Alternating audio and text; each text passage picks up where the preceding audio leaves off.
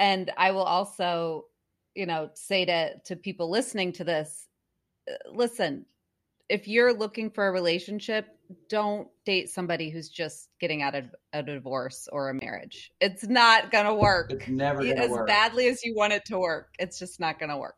It's so rare that it would work.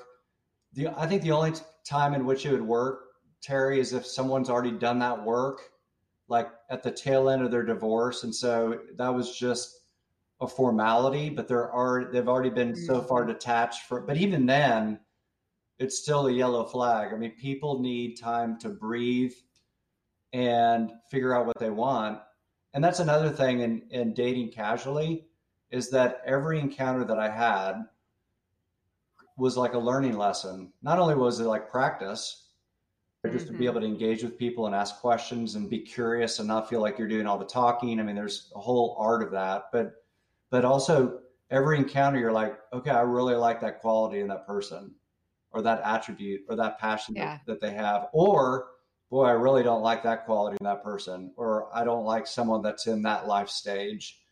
And then you just start to formulate, what was like this blurry image of who that next plus one is. And each date that occurs, it gets a little bit more granular as far as what those attributes are, those characteristics, the non-negotiables, all of that.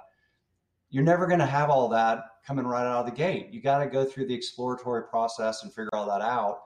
But you can do it in a respectful way to where you're just not screwing people over and misrepresenting yourself as you're trying to navigate through dating.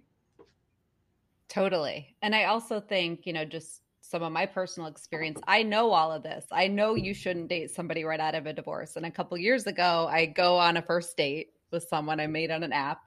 We have this like amazing first date, but halfway through the date, he tells me I'm his first date since his divorce. And I'm like, oh, hell no.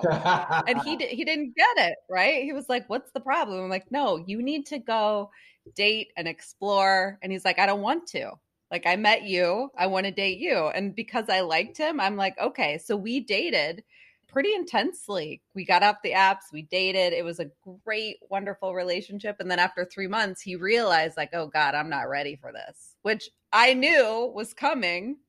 So even if somebody themselves doesn't have the awareness that you had at a certain point, Daniel, to say, I don't think I'm ready for something serious, just tuck that into your mind.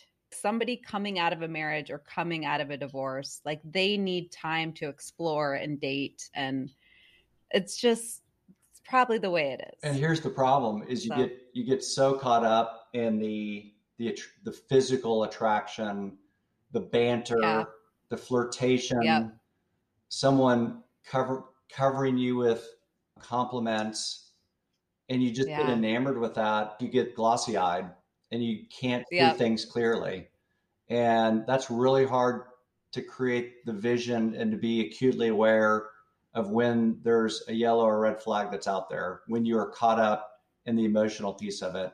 For me, I just was very true to myself, and I just wasn't going to deviate from what I wanted. And even look, I had encounters and dates that blew my socks off, but I still came back at the end of the day and said, no, this is what I want. And it's not fair for me or that other person to progress this any further from an intimacy standpoint or from a relationship standpoint. But that's so hard to do when you're caught up in the flirting and all that stuff. And friends don't help either, They're like, well, just go for it, or they'll tell you, don't do it. And then you're like a little kid where you do exactly opposite what your mom and dad tells you to do. You're like, well, screw that. I'm doing it just because they told me not to.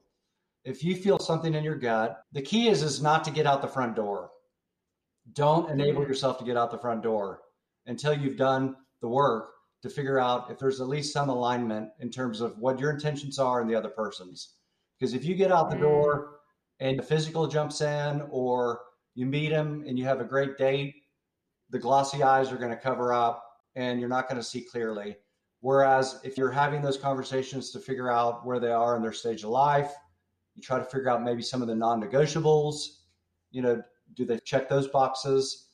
And you're at least doing it from afar before you actually step out the door and go on a date. I think you have the better Mhm. ability to cut your losses and say, no, you're not the right person for me. There was a lot of that. Like I'd find this beautiful woman that I matched with, and she's 34 and she hasn't had kids yet.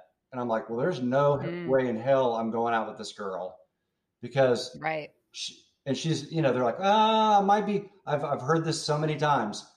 I might be past my time. I focused on my career. I really don't know if I want kids. Well, that means that in the back of your head, you want kids. I don't want kids. I'm not going to put myself in a position or put you in a position where we get glossy eyed. I'm not Mm-hmm. standing firm to my non negotiables. So I think trying to do as much before you get out the door would be my advice. I don't know what you think. Yeah, no, I just think it's like the chemistry, the attraction, the Yes. validation. It's that filtering process. And I like the way you put that. And yeah, I think unless a woman is saying, I know 100% I don't want kids, at that age, she probably shouldn't be dating someone in their late 40s who doesn't want to have any more children, Right. you know? Right.